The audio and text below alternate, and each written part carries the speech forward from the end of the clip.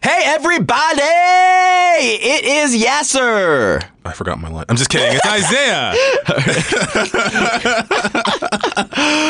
We are from my brother Sneaker, and we've got a little announcement. We are teaming up with a podcast app called Spoke to give you 3 exclusive episodes. Spoke is a new audio platform made by SiriusXM that creates podcast playlists to help you find new shows to listen to. The Spoke team handpicks the best moment from a ton of podcasts and creates playlist clips and from a bunch of shows. And you can just search and try them out and find anything that you love. For instance... Oh, yeah. There's a playlist on there called Slice of Life, which is all about like crazy and incredible things that happen to everyday people. Like, I just learned this, bro. I just learned some people pay their bills on time, dog. Oh, is that a thing? Dog, people will have a bill due date and they will pay that bill before then. That's crazy to me. Before then. You know what else is crazy? What? Spoke also has a lot of fun exclusive content from Feral Audio. Yeah. It's just, like our tournament episodes are going to be, there's going to be stuff like Sleep With Me, a lot of our other great shows here at Feral. You don't want to miss it. Yep. Download Spoke now. It's free in the App Store or on Google Play. And be sure to check out all of my brother Sneaker's exclusive Spoke episodes at hearSpoke.com/mybrothersSneaker. MBS. Model boys, cute boys, round butt boys all day. Guys, finding quality denim jeans is tough. And to find a good pair without breaking the bank is just almost impossible. But at Distilled, spelled D-S-T-L-D, you get like brand top quality jeans at a price that won't break your bank. And I know I said break the bank, but I like saying break the bank. And I'll say it again, break the bank. But just go to distilled.com, D-S-T-L-D.com right now and use the promo code Feral and check out and get it. 20% discount on your first pair. And these are great jeans. I love them. I wear them all the time. Heck, I sleep in them. Distilled jeans. They're the best jean you're ever going to wear. In fact, I shower in them. Distilled jeans. D-S-T-L-D. They're good quality, super duper denim. And, it's not going to cost you like $200 or $100. Go to distilled.com, D-S-T-L-D.com. Do it. Get some jeans. Look cool. Feral Audio.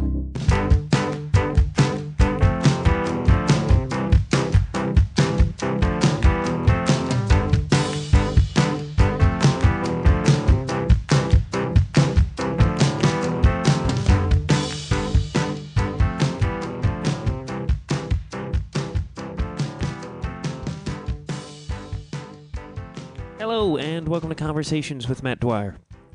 I'm Matt Dwyer.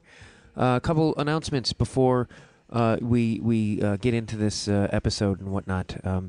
If you can go to the Feral Audio website, go to the Matt Dwyer Conversations with Matt Dwyer page, and click on that Amazon link there, and you put that in your toolbar, and every time you buy some stuff on Amazon, we get a kickback here at Feral Audio and Conversations with Matt Dwyer, and that helps support my show very much. Or you can donate some money. Also, go to themattdwyer.com for all things Matt Dwyer and learn more about me. Welcome to the show, everybody. If you haven't listened to it before, welcome. And old-timey listeners, thanks again. I'm really excited about this episode. It's with Ryan McManaman from A Special Thing Records. He's a great guy, and it's a very interesting conversation about his whole trajectory from punk bands to running a record label, and it's good. This is a good episode. I was very loose with Ryan because, we were drinking martinis, and we're buddies. So anyway, I'm exhausted, as you know, for weeks, and we talk about this episode was recorded before my nuptials, and now I'm married. I've been married a week now, a little over a week when this episode comes out. And, it's weird. We did a really small wedding. Let me just say this. I'm so fucking relieved it's over. And we did a small wedding. It was nothing big. It was like 5 friends, and it was a lot of drinking and eating, but you still get so uptight. And, I turned into a person I didn't want to turn into. Just, getting really just... And here's another thing. If you don't like getting your picture taken, don't get married. Don't get married if you like having your picture taken. But we spent the. I said at one point to the. I was like, I'm gonna kill all you people taking pictures. You know, because it's one of the most important days of your life, and you should be grumpy and not want it documented. But man, we honeymooned in San Francisco, and it's taken me 3-4 days to get back on track. I'm still all foggy and trying to work out the booze and food out of my system. We ate at La Folie, which is a very, not to brag, high-end French restaurant in San Francisco, and eating is ruined for the rest of my life. I don't think anything will be that delicious again. I really don't I'm fried, man. I thought I'd start talking about the wedding and trip into something amusing, but it's not. I'm brain dead, man. I'm brain dead. That's what a week of drinking and eating rich food will do to you. It will just clog your brain holes, and you will not be able to think. So let's just get on with this episode. I am excited to be married. Go to my website, donate money, use the Amazon link, and here is my great conversation with Ryan McMenamin.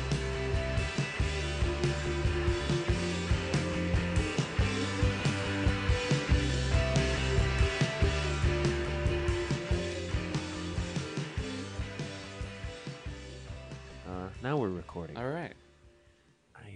It's weird I hit record and I got a headache. It's probably psychological.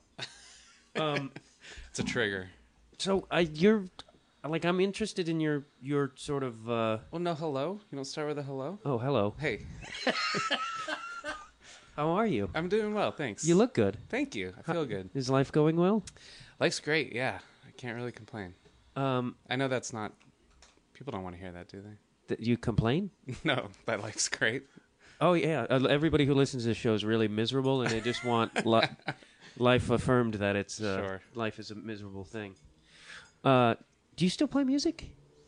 No, not in a long time. Does that Not in a bunch of years. Does that make you? Do you miss it? I do. I miss. Yeah, I really enjoyed being in a band. It's a lot of work, especially if you want it to kind of run well. And reason I quit was because started the record label, and it was, I didn't have room for 2 heavy side projects in my life. I'm forgetting your band's name. The Black Comets. Oh, I was is right. their name. I didn't Yeah. think that was right. You guys were like popular too, though. It wasn't like you were. I don't know about that. I know guys who are big fans of yours, and I definitely knew about you. Yeah, we had a small local following, but I mean, we never really recorded anything proper and never toured, so we didn't really. People outside of LA didn't really ever know about us. But Did you move to Los Angeles solely for the purpose of starting, like, being in a punk band? Oh no, not at all.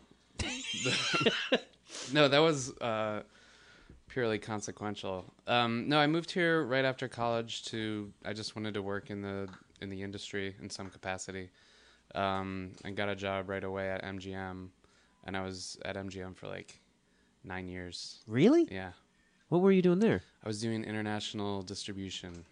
That sounds is it as fancy as it sounds? It's not fancy at all. It's just a typical, office desk job, which I was fine with. I'm not one of those like, it sucked the soul out of me. Like, Yeah. it was all right. But Then how did you end up in a? Were you in bands before you moved here from Jersey? I was in like 1 or 2 kind of goof around bands, but the Black Comets was my first like real foray into playing actual shows out of basements and stuff. So it was like the real hardcore old school punk type stuff. What's that? Oh no, I mean like the lifestyle that you were like playing, not playing like typical venues. Yeah. Well, I mean, we would play like probably one of our downfalls as a band is we would say yes to every single show that came our way. We had no discretion, so there were some times where we would play like 4 or 5 shows a week, and we hit a point where playing shows was basically supplanting practicing, which is not a good place for growth as a band. But it was fun. It was very fun. and yeah, we would play like house parties, all kinds of bars all around town. A few times in like Vegas, where Where'd they you would play in actually Vegas? pay. We played at the Double Down That's what I was Saloon a few talking. times. I used to live walking distance from there. What? Really? Yeah, I lived in Vegas for 6 months. Why? I was doing shows with Second City there, Oh, and then okay. 9/11 happened, and I know thousands of people died, but I was really happy that I got to leave Vegas after that, because I was like just drinking myself to death and How miserable. are the two related? The people stopped going to Vegas, and like the cast we had was rotating, so they had to cut the cast. And I was like the most recent guy to join, so I was the first to get kicked out, and I was really relieved. You're really happy about it. Vegas is really awful to live in. Yeah, I can imagine. I mean, I want to say I hate Vegas, but every time I go there, I have a blast. Really? You know, for like 2 days. Oh, 2 days is... Yeah. What do you do when you go to Vegas? Drink and gamble, what everybody does. I can't gamble. Oh, well, you can drink. I did. I was drinking. You are. I am. Oh, yeah, I was in a depressed state at that time, too. And then moving to Vegas when you're depressed is just like... Just compounds it. Yeah, it becomes like some weird seedy novel that you don't want to be involved in. Sure. But yeah, Double Down Saloon was a lot of fun. how is that place to play? Because that place is fucking it was weird. a lot of fun. Yeah, that place is super weird. It was one of our first times we actually had a mosh pit going where people were coming out bloody, and I was Really? I was really excited about that. Is that because it? they didn't know our music. Like the people that were there didn't know our music, but you know, it's not like LA where there's just so many shows that people are. Well, I guess maybe that's not true. Vegas has their fair share of shows, but you know what I'm saying? Like people were just way into it, even though they didn't know who we were, which was kind of fun. That's is that like a badge of honor as a punk rocker that your crowd ended up bloody? I guess, yeah, I guess so. I mean, that means they're excited, right? It means they were into it. Yeah, no, that's a good sign. Yeah, That should happen at comedy shows. yeah. What era was the Black Comets? Because when you were saying It was like, oh sorry, oh no, it was like 2000, maybe 4 to 2007. is that like around when there? like when you were saying you were playing all these different shows, it reminded me of the Meishi who would play like also would play what seemed to Yeah. be anything. Yeah, yeah. We never played a show with them, but I did enjoy it. I have a couple of their albums. They were fucking like crazy live. They're fun. Yeah, yeah. I was bummed when they disbanded because I was like, I just wanted to keep going and seeing their live Yeah. shows. And yeah, they would play all the time too. Yeah, I'm surprised we never played a show. with Who them, were but- some of the other bands in that? Oh, era? There's this band in Nazuma who's this. I think they're still active. They were buddies of ours. This band Pussy Cow. You know Joe Dana? Yeah. Right? Yeah. They're definitely still active. They just did their annual Dre Day. Have you ever been to that? No. They throw a party for Dr. Dre's birthday every year, where every band has to cover at least one Dr. Dre song. Oh, that's really in their cool. set. Yeah, it's a lot of fun. Joe Dana's upset that there's and I think it's on your label. There's a joke about Pussy Cow and fart vomit. What is the band's name? Oh, Fart Barf? Fart Barf. And the guy's saying how he likes Fart Barf, but he doesn't like Pussy Cow, and it's just like this weird. That's funny. I don't know. Is that on our? I think it's on one of the EPs that Really? Jonah's putting out. Oh yeah. It's not out yet though. Yeah, I know what you're talking Who's about. I think it's the- Alex Hooper. Oh yeah, Maybe. I don't know. I don't know. Poor Joe Dana. When you're getting knocked, when the Fart Barf is, do you know Knocking Fart down Barf at all? I don't know them personally, but I'm a huge fan of their music. Oh, really? Yeah. They are. Have you seen them? No. They're probably my favorite active band in LA. They're a lot of fun to see live. Clearly not thinking of the long haul with the band name like that. Like, I mean, no, No. but it's probably It was are they label friendly? Big label friendly? I don't know. I don't think so. They did put out a record. I forget what label it's on, but it came out last year, I think, early last year, and it's really good. Because there used to see that in like Chicago. There would be a band with like some kind of name like that, like fucked up name, and then they would be like switch it to like the Rose Petals. Yeah. Because they got signed to a label. I wanted to start a band called Diarrhea Anne Frank, but nobody was on board with that. That's a great name. I thought, That it, is was, like I thought the- it was a good name, but Oh, well, get so back if anyone out there, if any listener wants to run with that, I wonder if maybe if you Google, because I used to like when MySpace had all the bands, I would just see what names would come up. oh And yeah, I just can't shuffle remember. through. Yeah, just to see what awful. Yeah, Anyway, so how did you was it a music label initially? That's what somebody told me, that it started, your label a started. special thing. Yeah, no. No, we never put out music. The first thing our first release was Jen Kirkman's first album, and our second release was actually Jonah Ray's, which we recorded those both in the same night. But yeah, it was stand-up comedy right from the get-go. What made you? Why did I think that'd be a good idea? Why would you? Yeah. No, I mean, and that's like a great two people to have kick off your label. Yeah. We just recently sold out of Jonah Ray's 7-inch. Really? Which was our first, the second thing we ever put out was a run of 500 7-inches, and everyone was like, "Yeah, these are never gonna sell. You're never gonna sell 500 of these." I remembered when he was doing that, I was like, "That's a great idea." Like, I was jealous, but I was also like, "Who would buy?" Other than, Yeah. but I mean, I think it speaks a lot to the vinyl market these days. Yeah, but also, I mean, we make most of our money on digital sales, and then we kind of do we always do a physical run, either CDs or vinyl, just to kind of supplement that. Even if, sometimes we go into it knowing that we're going to lose money on the physical end, but we'll hopefully make it back on the digital. So we're not good businessmen. In other words. Is there like a business? Are you doing the Fugazi business model? Oh, $5 shows. Yeah, just then $5 CDs. I don't. And record every single live show. And have you read about that? They've recorded like every show, and about 4 or 5 years ago, they're like, "Yeah, we're gonna start rolling them out. So if you've ever been to one of our shows, you're gonna be able to download it for like I think $5." And every Fugazi show I've been to, I check in every couple months, and they're never available. Where are they? In the. On Discord. Bless you. No. I mean, like, are they still like in a 13 songs concert? Because that's like, I mean, they've done a million shows. Yeah, they've done a ton. I don't know where. They're not doing it chronologically. I don't know what that project's all about. But so, what was the? Were you a part of the Special Thing blog and that whole?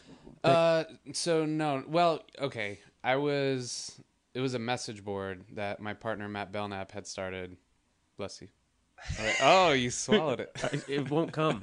It's like a bad. I have these allergies, and lately I can't sneeze, but I'm almost always sneezing. Yeah. It's like almost as frustrating as when you can't ejaculate. Sure. And I also love the word ejaculate. It's a good word. I used to date an epileptic girl, and I was like, Really? Is it when you feel a seizure coming on? I was like, is it kind of like when you feel a sneeze approaching? And she was like, yeah. She was like, that's a great way to put it. I never thought of it about like that, but that sums it up. And then every other friend since then that's epileptic, I asked them about it, and they're like, no, it's not like that at all. But I guess that's different for everybody. Horrible joke, as if she ever had a seizure while you were having sex with her, and then did she? Yeah, that's happened a few times. Really? Yeah. Did you take it as a personal compliment of your prowess? No, oh God. And then you brag about that in the bars? I fuck so hard I put women. That's terrible. But okay, yeah, the posting, because the posting board, that thing was like kind of at that time it was the.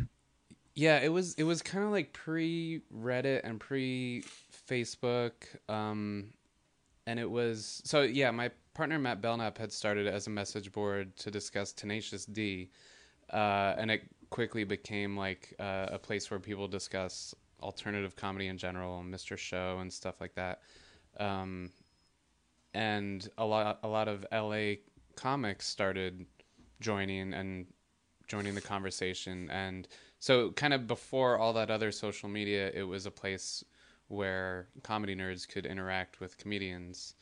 It was to get mentioned on there was huge. Like I would. Really?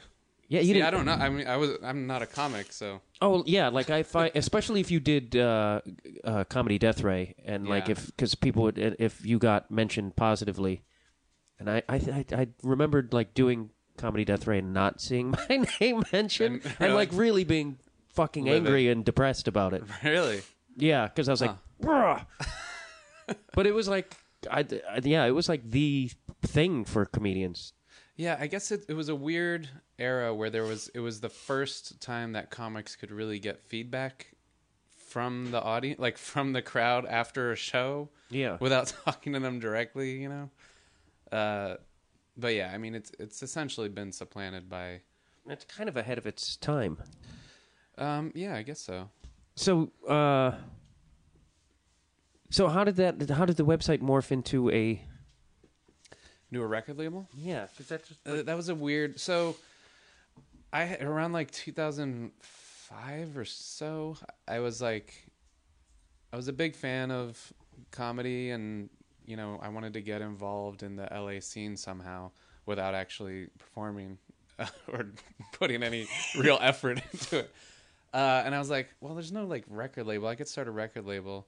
And I actually emailed the first thing I did was email a few comics that I knew, like Scott Aukerman and BJ Porter and Pat and Oswalt. So I just emailed like, hey, would this be a good idea? Like, would people even be interested in this, do you think? Not asking if they wanted to be involved, but and Patton wrote me this big long like 3-page analysis of like why it's a good idea and what would like be a good way to approach it, what would be a bad way. And it was to get an email from Patton Oswalt like kind of egging you on was a huge encouragement. And so I was like, all right, I'm going to do this. And I was friends with Matt Belknap from, we would go to Comedy Death Ray like every week and became friends just from that. And I remember it was like 2005 or 6 and we were outside a show and I was like, hey, I've been thinking about starting like a indie stand-up record label. And he was like, oh, I was thinking about doing the same thing. So we were just kind of like, all right, let's do it together. And then we were discussing like what to call it, and we were both kind of agreed that like the name A Special Thing was already like had some kind of credence or weight in the community, so we just kept that same branding. I don't know if this is like a dumb question, but it's like, please. How does one go? They've all been so far. Thank you. That's why I have 5 listeners, and it's all my own downloads. But how does one like? But then how do you actually go and like start? Like I'm like, how do you start that? Do you have to? Is that? Well, we start like, I mean, we had to do all the boring legal shit of like registering as an LLC and getting a bank account together and registering with the city and the tax board and all that. Which we didn't know what we were doing. We just kind of figured all that. We didn't know what we were doing. We still don't know what we're doing. But we figured we're like, look, we know how to record a comedy show. Like step 1 would be set up a show, which we could do. We know comics and we know people at the venues. Step 2 would be record it, which we know how to do because, it doesn't take too much to record comedy. Step 3 would be to, send it off, get it printed, get some artwork done. And we were like, we could do all this. Did you have any like technical like sound experience before that? No, not at all. Well, I guess, I mean, being in a band definitely helps. Like just knowing what cables go into what holes, know what I mean, Matt? Like with your epileptic girlfriend? Jeez. But I feel like A Special Thing has had a major influence on comedy. Really? Yeah. I feel like before you guys started, that there was sort of I don't know what the word would be, but like people weren't that interested in comedy albums as I don't think they start. See, I feel like judging by quarterly sales, I'm going to say they're still not interested. I guess you would No, know. I thank you for saying that. That's But it seems like now when comedy albums are a thing again. And to be on vinyl is kind of another thing, and I think that's... Yeah. Well, I don't know. I mean, I wouldn't think of us as like pioneers in that at all. I mean, we were just kind of trying to make the albums that like we listened to growing up, but with all the great talent that we were surrounded by here in LA. Yeah, I just like now you see like Sub Pop has put out comedy albums. Like Yeah. now the other labels are kind of jumping on it, and I think that's like has to be somewhat influenced by what you guys have done. Wow, I mean, I would love to believe that that's true. I've always believed that was Really? yes. Wow. Well, thanks for saying that. Because I feel like now you hear people talk about comedy albums and like and you before you guys you hadn't heard that for a long time of like, hey, have you heard Patton's new album or whatever? And it's like, Yeah. I think that's, and it's, I don't know, I think that's giving a whole new life to comedy. Yeah. I mean, that's that's what we set out to do. So, but I don't know. I mean, I don't think that we're like, leading the charge in any way in that. Like there was Stand Up Records in Minnesota, Yeah. run by Dan Schlissel, and Comedy Central Records was around before us. So there were a couple dedicated comedy record labels But do you feel like you got a little bit more in on the on the ground floor. well, more of the alternative, like, because you're in like Yeah, I mean, the hub of it, Yeah. opposed to Dan and no, but I mean, you was in Minnesota. It's a little bit harder to. yeah, I mean, I think we benefit from the fact that we started from a place where we were kind of buddies with comics, and each other and other people in the scene, like, people like, well, like Dave Klock or Lizelle Estepona, like people, photographers and artists that kind of contribute their talents to the comedy scene, and in kind of a behind the scenes way. And we were like, what can we do? Like, we don't have any real talents to offer. What can we? How can we horn in on this action? How was like, and then when you approached Kirkman, was she? She knew Matt a little better than I, or sorry, Matt knew her a little better than I. So they went to Emerson together. Although I don't think they were friends in college, but they knew each other out here afterwards. So he approached her, and yeah, she was receptive. She was like, "Let's do it. I have an hour of stuff. Like, let's lock it in." And then we asked Jonah to open, and we were recording anyway, and we were like, "Do you want to put this out?" It was like a 7-inch, and he was like, "Fuck yeah." Was that like the first comedy 7-inch? I mean, That's a good question, actually. I don't know. it That has might to be. That might be. See, I don't know that sort of. I dug that because it was like that's a very like old schooly punk rock sort of approach, and I was Yeah. like, no one's ever done that with a comedy album. And it's just, it was kind of like confusing in a good way, where you're like, oh yeah, that's a Yeah. cool idea. Yeah, we were all confused. Yeah, but it came out well, and we just sold out. And you had Jonah. I mean, Jonah Ray was popular, but now Jonah Ray's Jonah Ray, and now Yeah, I mean, he's always been Jonah Ray, man. Come on. but how do you go and figure like? How do you decide who to like when you ask Carl Hess to do an album, and which I'm still just like, why would you? I'm kidding. But I mean, like, what makes you go, okay, this guy we should do like it's his time to do an album, or like what's the deciding? There isn't like, we don't have like a checklist that we go through. It's honestly a lot like, well, and sometimes people approach us, and other times we approach the comics. Like, it just seems. Well, like, our only real rule is that Matt and I both have to like the comic that we're putting out. Yeah, and then Yeah, because you just open yourself up, because it's like sometimes we get approached. Now, I mean, that's got to also be. I'm sure you've been approached where you're like, oh fuck. yeah, we've definitely turned people down. Some of whom have gone on to like produce their album through other means, and it turned out great. So, but we, like, I don't know, I don't want to get too esoteric about it, but we kind of feel like we're curating a thing that's like really represents our tastes, and there are plenty of comics that are are good and valid and have an hour of material that they want to commit to tape. But if it's not something that we're excited about, we respectfully turn them down. Yeah, it's interesting. Like Jonah's take on his sort of collaboration with you is like he's viewing it as a document, which I think is it's it's awesome, but I'm like, documents don't make a lot. Like, I mean, it could. I mean, he's asking great people, so I think that's noble and an interesting approach to take. Like, I think that's. Yeah, and it's funny that you say that word document, because when we started, to bring it back to Fugazi, one of my big inspirations was Ian MacKaye and how he ran Discord, and there was an interview where he was like, all we were trying to do was document the scene in DC.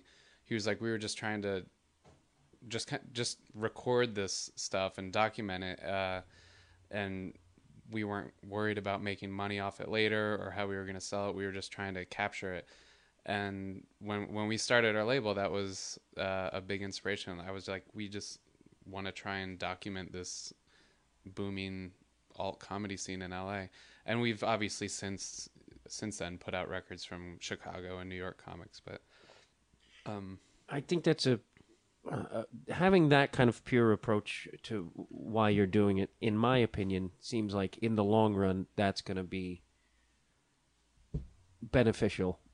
I think so. Yeah, I think because some of these people more than likely are going to become of legendary status that you've recorded. Sure. And then you own that. But that's and that's important, I think, though. And it's like, or God forbid somebody kind of rises to a certain status, and we lose that person. As not to get dark, but yeah. But and then there is that document, and I think that's really important. Yeah, that's exactly what we set out to do, and like, and some of our current bestsellers are like the first Paul F. Tompkins record we put out and Kyle Kinane's first album. Those still sell fairly well for us, which we weren't even thinking of back then when we were making. We weren't like, 8 years from now we're still going to be collecting income on these albums. Yeah, which I don't want to make it sound like we're fucking rolling in it, but yeah, Kyle now is, in my opinion, one of the best comedians out there. Yeah, I would agree. That was like... Are you done with your martini already? I'm a fast fuck. I'm nursing mine over here. I'm a vicious alcoholic. But now Kyle's... I don't know. Like, I do think Kyle... Like, his special, I was like, fuck, this dude's like one of the best. Like, I kind of liked his... I liked his special better than Bill Burr's. Oh, yeah. And people would think... Same here. And there's something far more... and I don't think it's a bias, but I think he's far more interesting. And Bronger's special was fucking incredible too. Yeah. And of course, these are Chicago guys, so that's why. But it's like, that's a great... real. Yeah, we're real. But I don't know, that's got to feel good that you are sort of documenting this stuff. Yeah, it feels great. Yeah, not everything that we've put out has gone on to that kind of future legendary stature like Kyle Kinane, but I think we've always kind of one thing that we've succeeded on is like capturing talent early. Like there's been a handful of people where we've put out their first album and then they've gone on and done other projects with other labels or whatever. But it feels good to have that, like, the debut. Yeah. I just you caught Guys Young, and then I did an album, and I'm like probably one of the oldest guys on the scene, but always a late bloomer. I mean, puberty on through life, everything was very late. Well, and you have a big milestone coming up. Which one? Can we talk about that? Which one? My wedding? Oh, that's all I ever talk about on this dumb... Oh, really? Well, I usually talk about it in my intro stuff. Oh, I see. If I had ever listened to this podcast, I would... I'm joking. I've listened. You don't have to. I don't listen to any podcast. I listen to I listen to this one occasionally. I listen to the best show on WFM, or not on WFMU anymore. Listen to the best show, and then like Invisibilia. Do you know what that is? No. Yeah. I always feel like, and you're a guy who has a label, so from this perspective of a more of a business, like my show is so all over the place with who I have as guests that it's like, Yeah. I wonder if that like hurts me in a weird way. And like, I kind of feel like in 10 years, people will be like, look at all these fucking people he had. Yeah. But it's going to take me like 10 years to reach that. Not that I don't have listeners. I have a decent following. Right. Well, what is your goal? I just to talk to people who interest me. Oh, well, then there you go. You're doing it. Yeah. But I mean, like, And me. and you. But like Hector's always like, if you worked on a different angle a little bit, you could have a TV show. And I'm like, why does everything have to be reduced to a television Yeah. show in Los Angeles? Yeah. Like everything. Yes, I totally agree. Yeah, I have a Tuesday night show at the UCB that I run with Cameron Esposito and Rhea Butcher called Put Your Hands Together, and it's also a podcast. And people, there's been like a handful of conversations I've had with people where they're like, well, like Meltdown's a show now. Like, how are you guys gonna push this to that? And I'm like, I'm not trying to make a TV show. I'm trying to make a good weekly stand-up showcase and a podcast, and we're doing it. That definition of success in LA drives me nuts. And I've heard people like compare Bill Burr and Louis C.K. and like, well, if Louis C.K. or if Bill Burr reached that level with a TV show, and it's like, who gives a fuck? He's a great comedian. Yeah. And he plays huge theaters. Like, how much success is Right. And that's why I kind of like I love operating in the world of stand-up comedy. I love stand-up. I don't love TV shows. I don't really watch any TV comedies. I don't like very many comedy movies.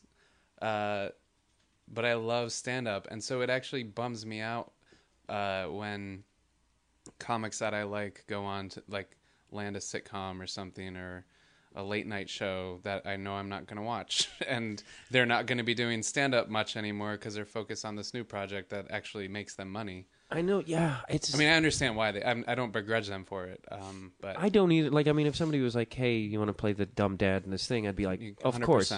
But I also think like, then you like, is it success that you spend 5 years working on something that you probably like? Let's admit it. Like, How I Met Your Mother is a piece of shit. Sure, yeah, and it's like, sure, they made billions of dollars. And that's. But is that success? It is. It is. I mean, it's a form of success, yeah. But I guess it depends on what your goals are as a performer, But I feel like, yeah, and I think a lot of people go into those things under the guise of like, oh, you'll give me a lot more freedom to do what I want. But no one really ever, like Jason Segel isn't. It's not like he took that money and made this great independent movie. Right. He just goes and does, and I think he's a talented dude, but he makes fucking terrible movies. Sure. Yeah, I don't know. I mean, I guess it probably changes from artist to artist, but I always wonder what an artist's end goal is in the world of stand-up comedy. Like, do you want to be like a Louis C.K. or Bill Burr, or like a touring, a huge name touring comic that also does TV stuff, or do you want to like be a Ray Romano where people don't really know you?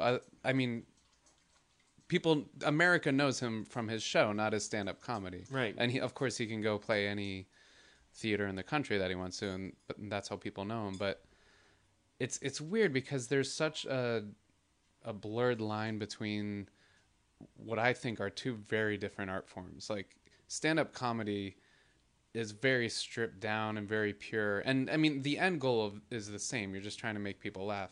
But like, television versus stand-up are completely different beasts.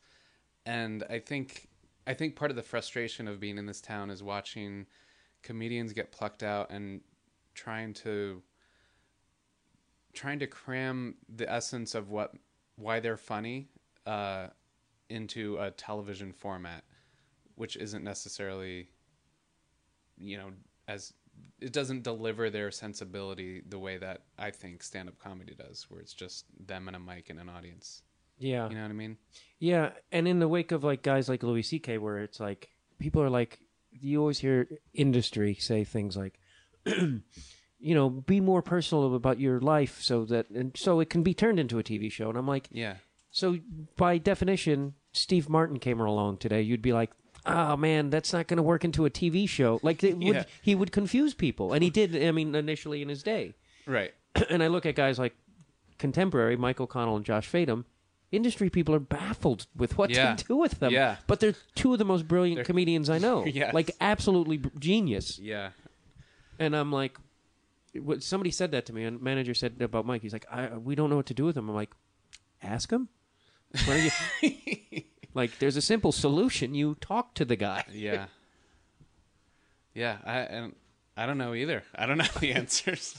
Have you seen that with, like, comedians, like, get a success and it alters their, or they get popular and to achieve more success they alter what they do to yeah, I'm trying to think.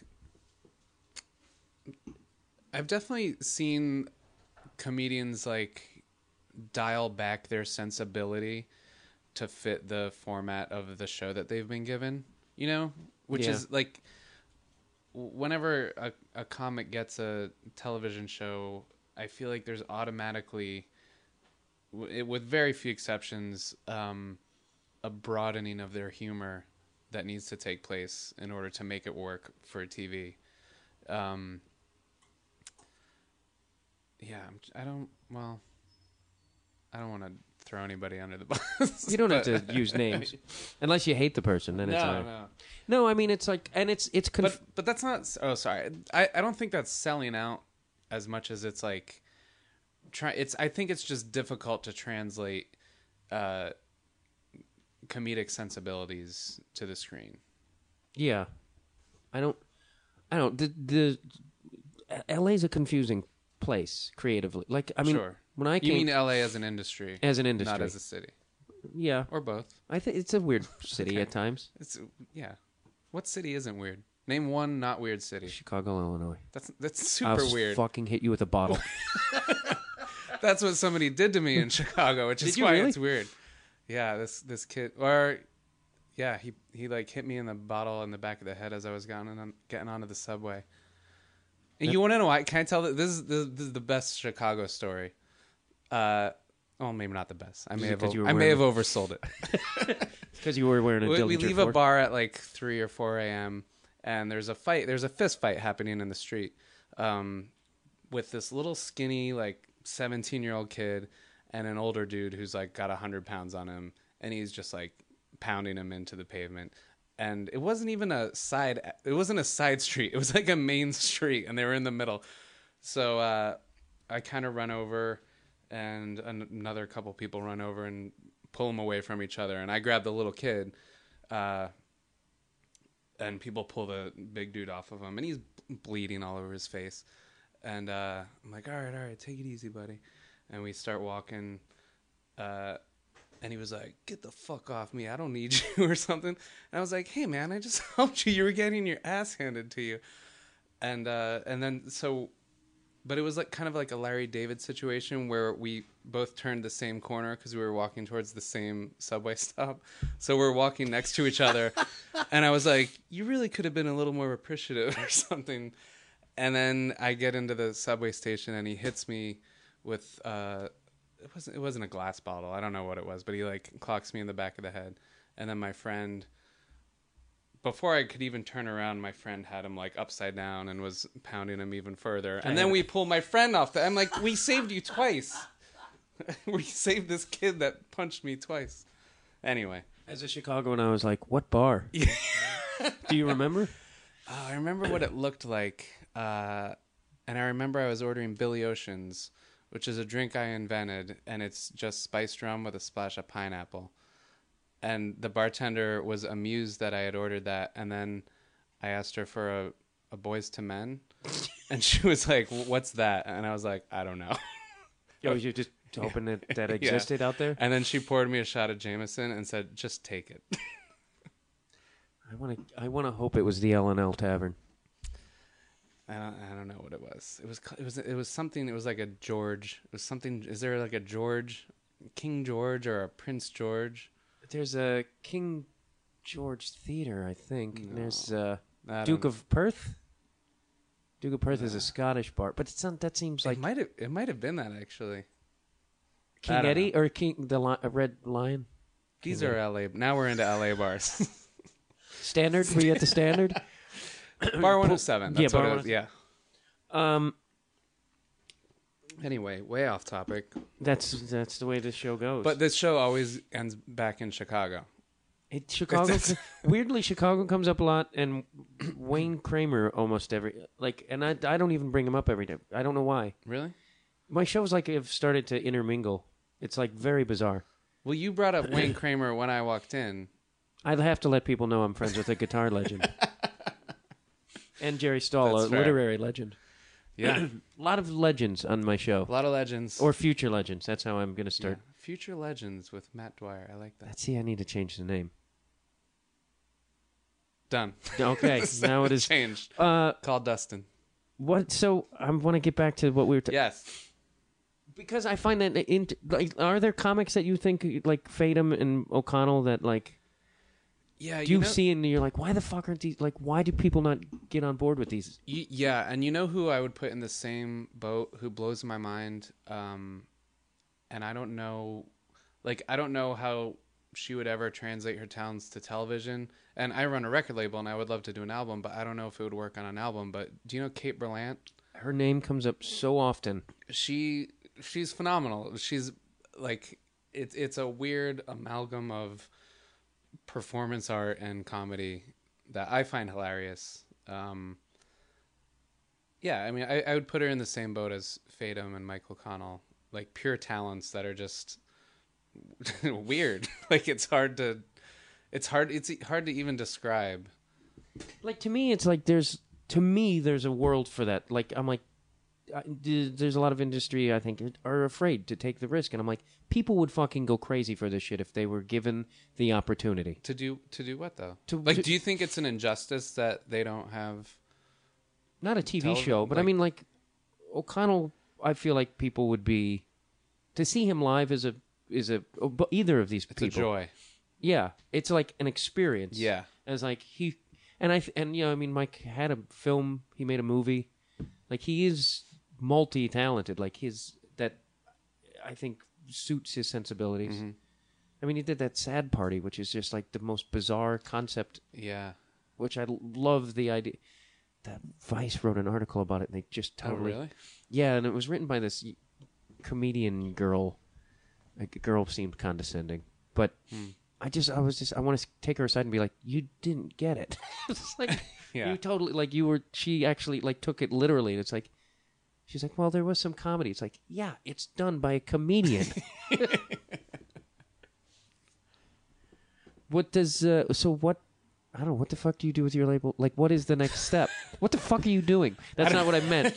But I mean, like, so, do you have a future plan for your label, or you...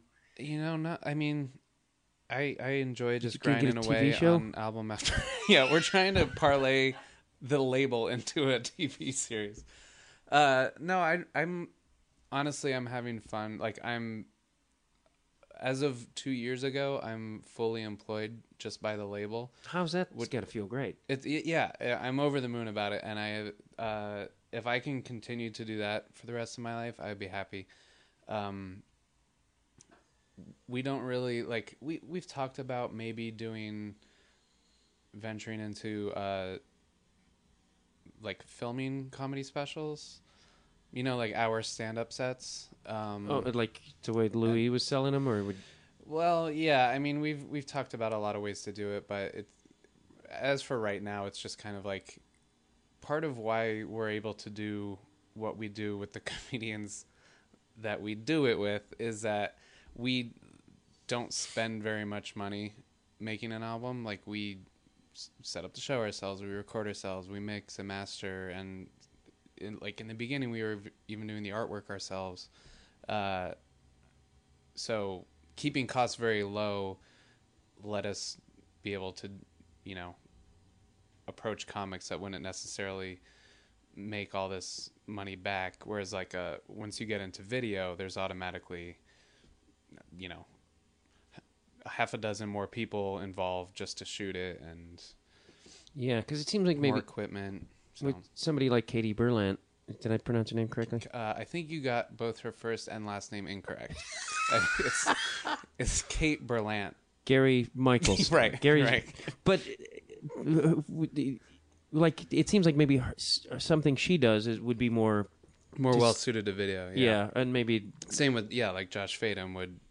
You wouldn't be able to capture what he does on audio. I don't think.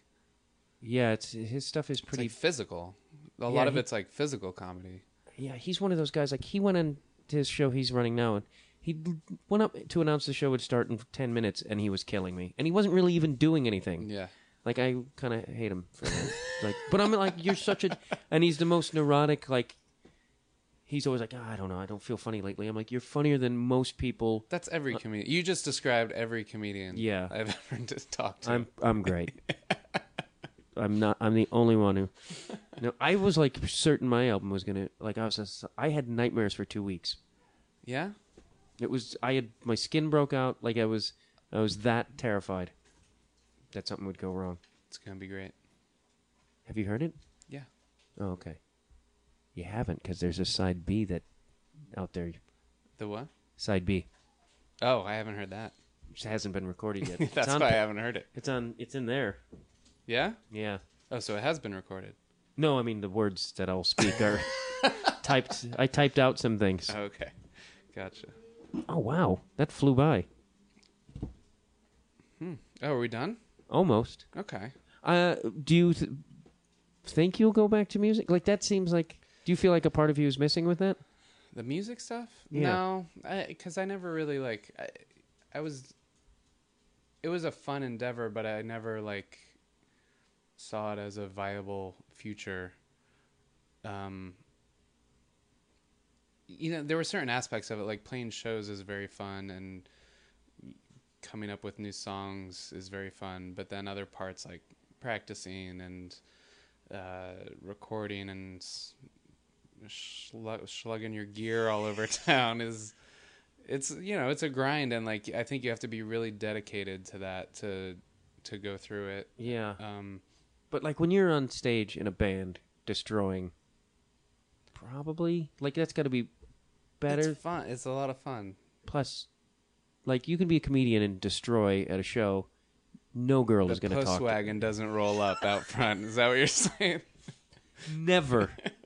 I mean, I think possibly my fiance she's a comedy nerd, and I think me being a comedian helped that along a little bit. Yeah.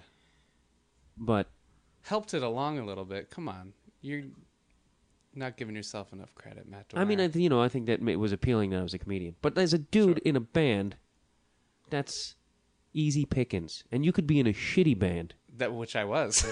No, your stuff is great. Oh. Is there Black Comet stuff still out there to purchase? No. It's on YouTube. Is it? Yeah. I didn't even know that.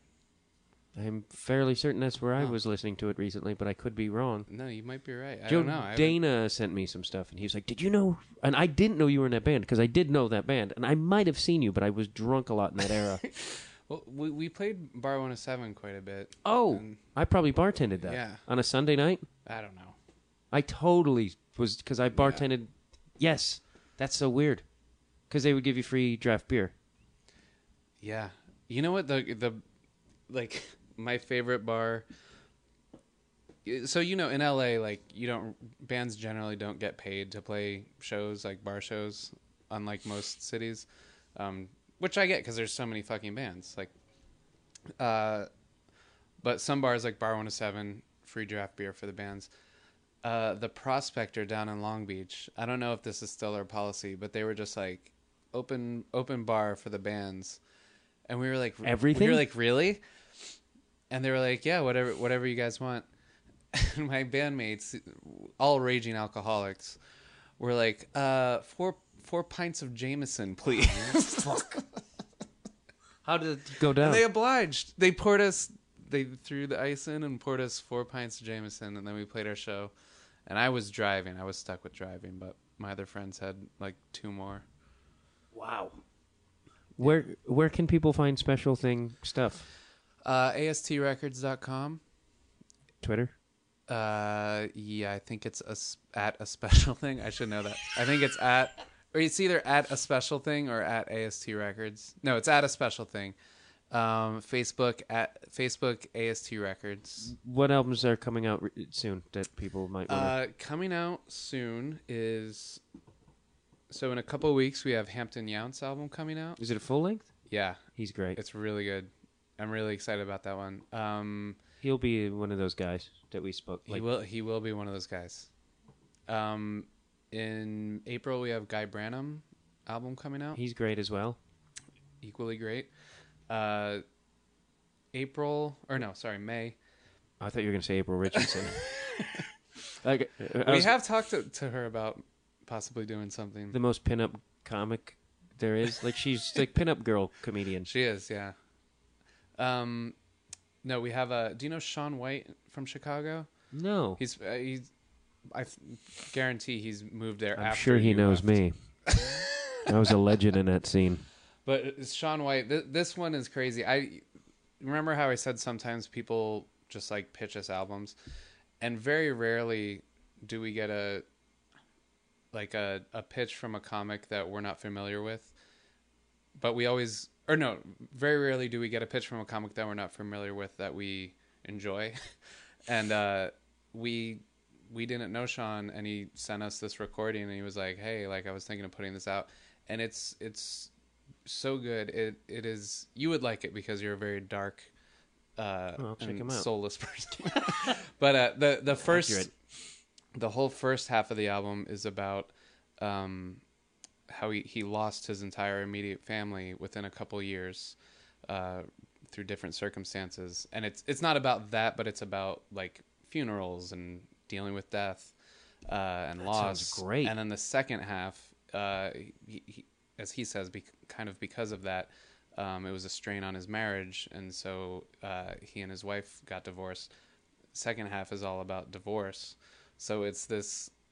It sounds darker than it is, but he approaches it in a great way, and it's really, really funny. So yeah, we're really excited about that. Sounds almost like a concept. It's like it I kept thinking of Pink Floyd. It's called Dead and Gone. Shaun and if White. you play it while watching Wizard of Oz, it makes that movie actually enjoyable. If you play it backwards, well, yeah. That's awesome. Thank you. Yeah, thank you. Thank you very much for listening to Conversations with Matt Dwyer. Follow me on Twitter. Go to themattdwyer.com. Donate. Use Amazon. You're beautiful. I love you. Bye. He's got a brilliant mind. Oh, yeah. He likes to have conversations with interesting people. Good old Matt Dwyer. Feral Audio. Cold it is. It's so cold in here. Don't you think you should turn your phone and look at me now? Now you think so. I think it's so rude. You're so cold. As a branch of the United States government,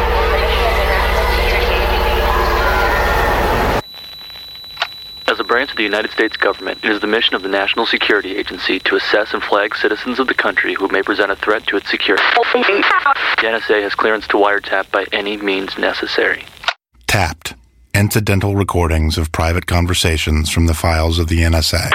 now on feralaudio.com.